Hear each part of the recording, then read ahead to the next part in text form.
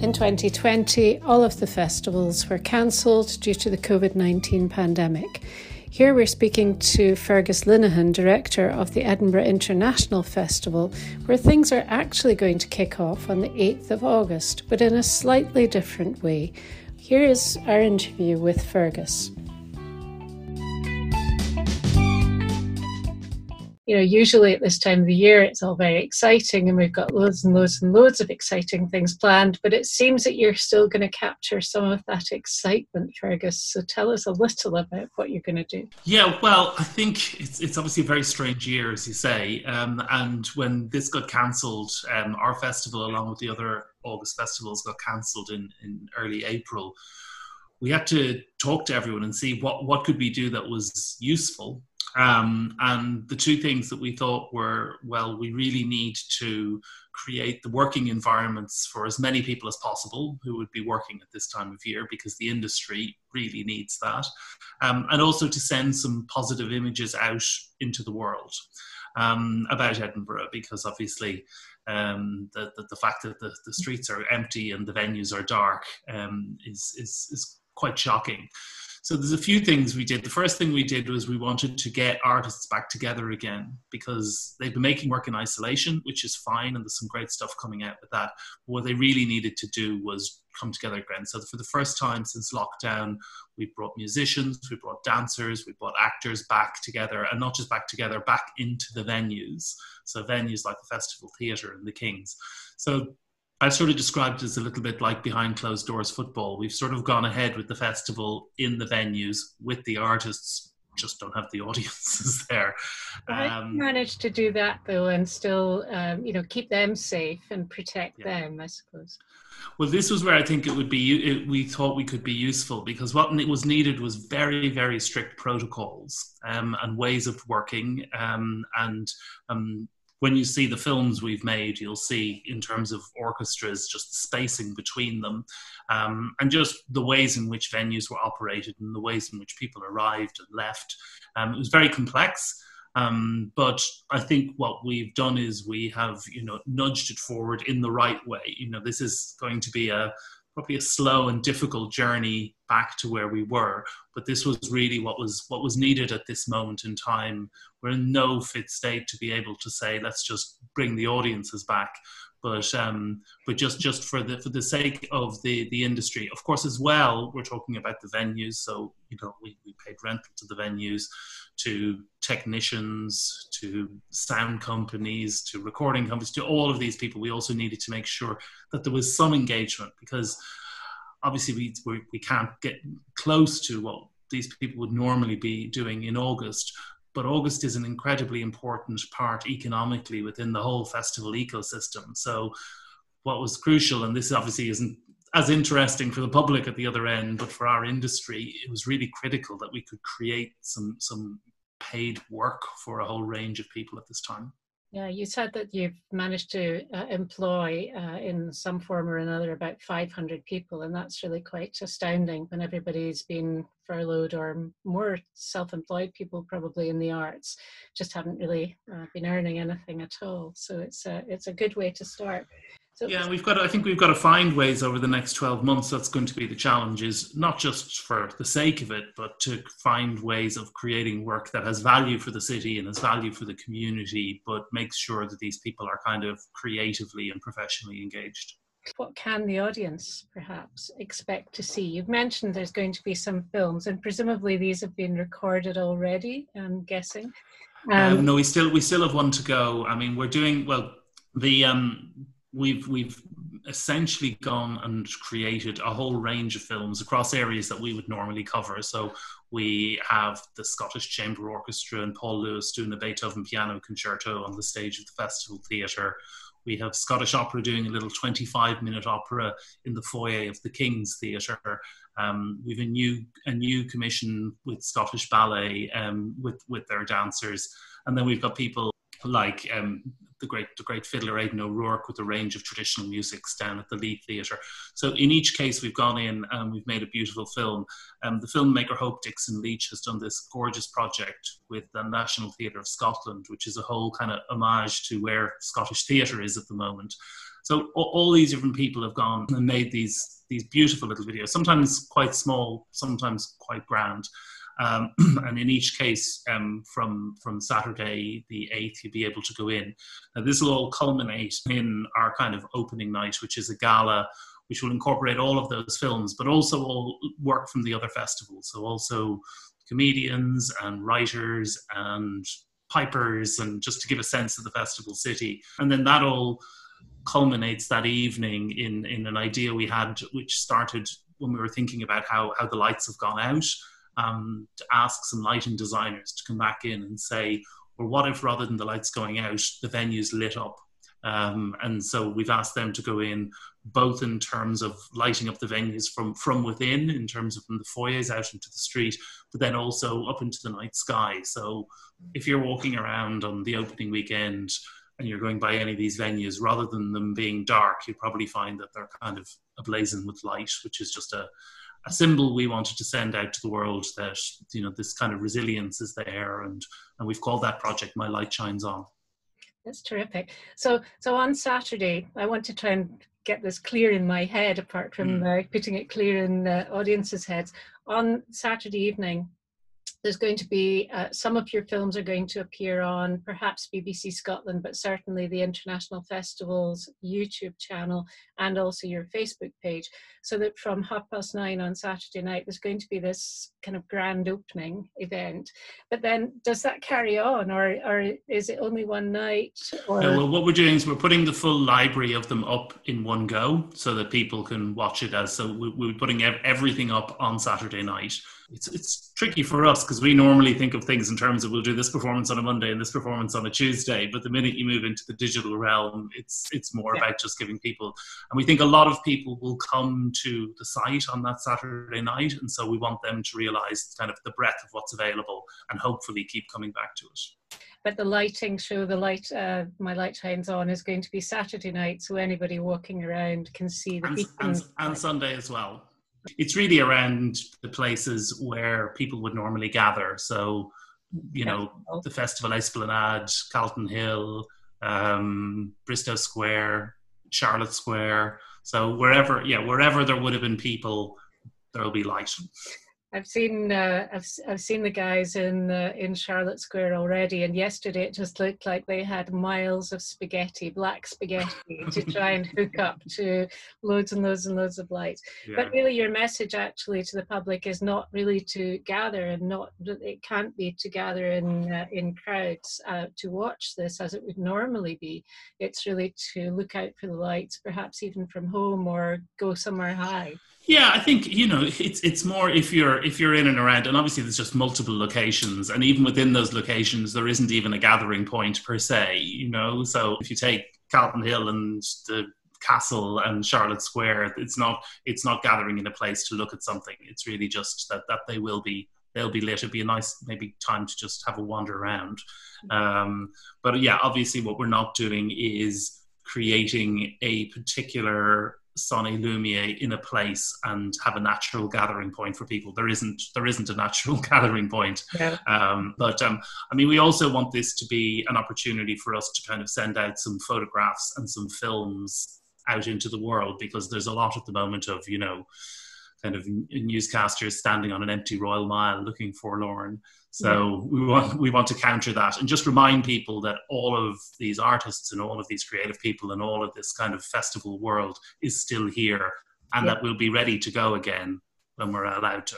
Just a minute that they fire the starting gun. So, you know, just to give some kind of idea, you've got, and you are kind of amalgamating a little bit with all the other festivals. You've obviously all got together on a Zoom call or something and discussed what you're all going to do. But you've got people like the RSNO, you've got people like National Theatre of Scotland, which you mentioned.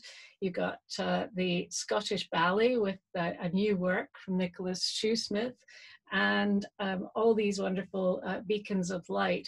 And you know, is there something in there that you might not have been able to have anyway, that you might not? Yeah.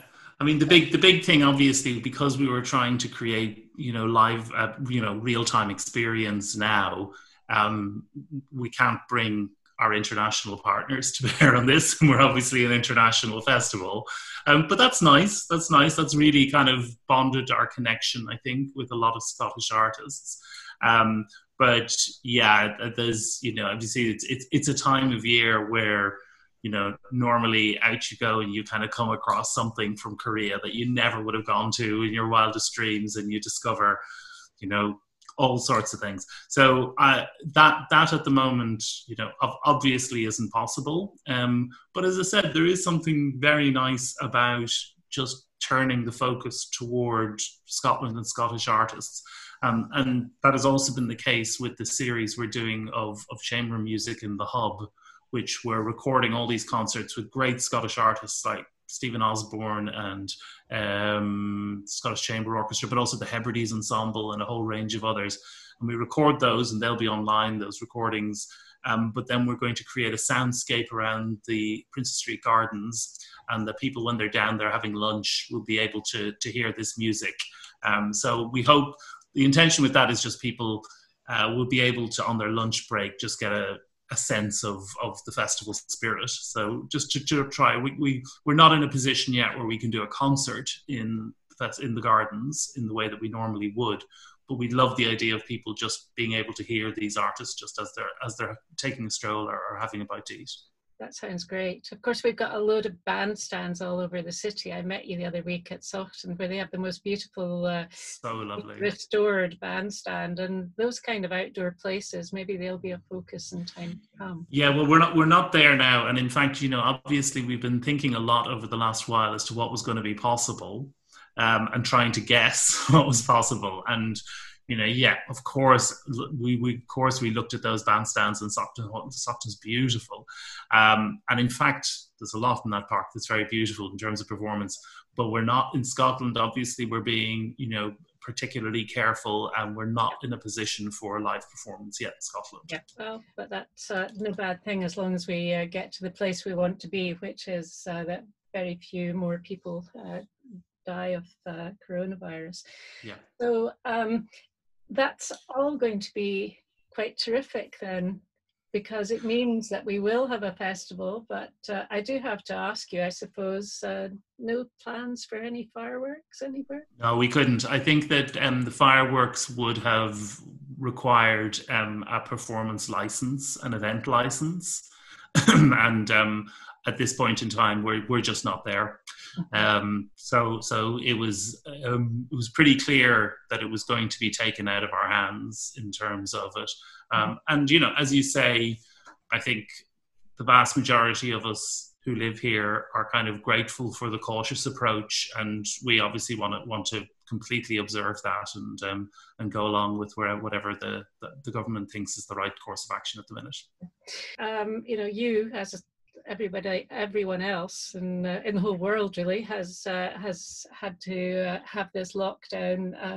Has there been a good thing coming out of lockdown that you yourself have noticed? I mean, I think there's good things coming out of it, but it's not easy. I think that honestly, in any given year, you're always hurtling toward the next festival, and you very rarely have time to stop and think and talk about, what you're doing and why you're doing it. And that's not always easy. And it's always easier in a way to just say, look, we're busy, let's get on and just get the festival out the door. So, for me, I guess before this happened, we all realized that just what we were doing was environmentally unsustainable.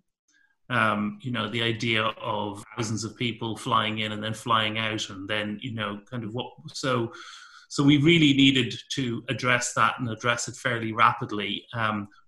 But when you've got the next festival coming at you like a train at any moment, it's very difficult to do that. So for me, that's the area. There are lots of areas I think we've been thinking about. But what I hope is that when we come back, there's going to be some really great thinking about that area. And I don't think it needs to mean we can't have international artists, but I think we need to reconstitute that. And then the artists who are touring need to reconstitute it. The whole industry needs to do it. And given that we've sort of been forced to slow down a little bit, And we'll probably, even coming at the end of this, still be slow for some time. There's the opportunity to fix it, or not, if not fix it, certainly improve it in a measurable way.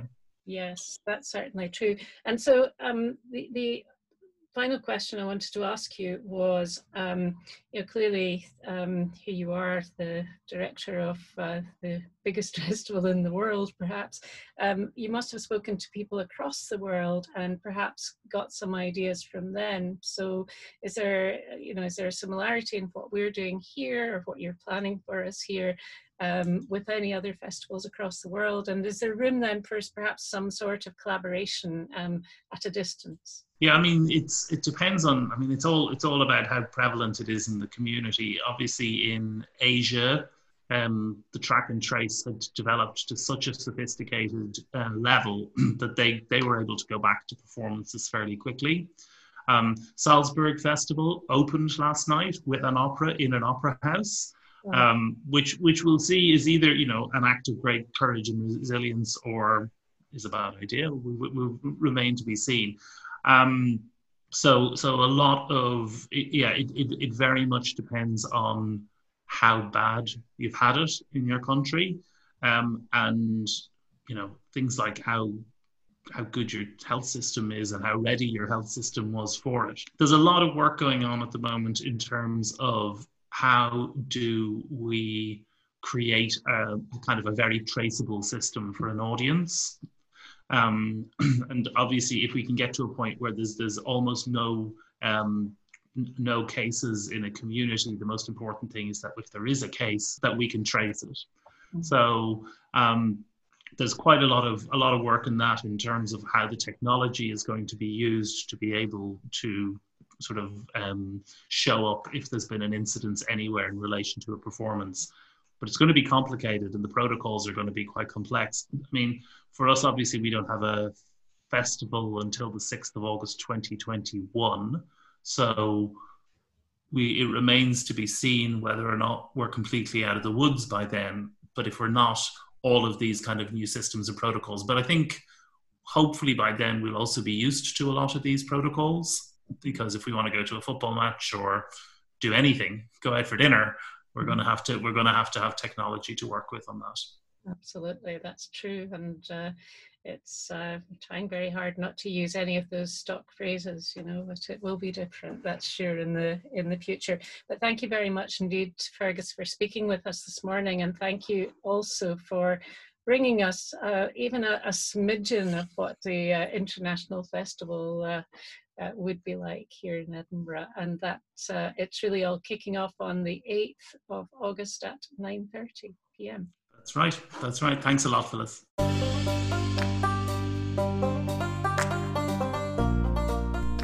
Thank you so much for listening to the Edinburgh Report. Listen out for more episodes coming soon, and make sure you don't miss any by hitting the subscribe button now. This is one of the platforms where we can help advertise your business to our listeners. Would you like to know more about that? Then email editor@theedinburghreporter.co.uk. And remember, you can subscribe to have our monthly newspaper delivered to you direct. Sign up today on our website, www.theedinburghreporter.co.uk.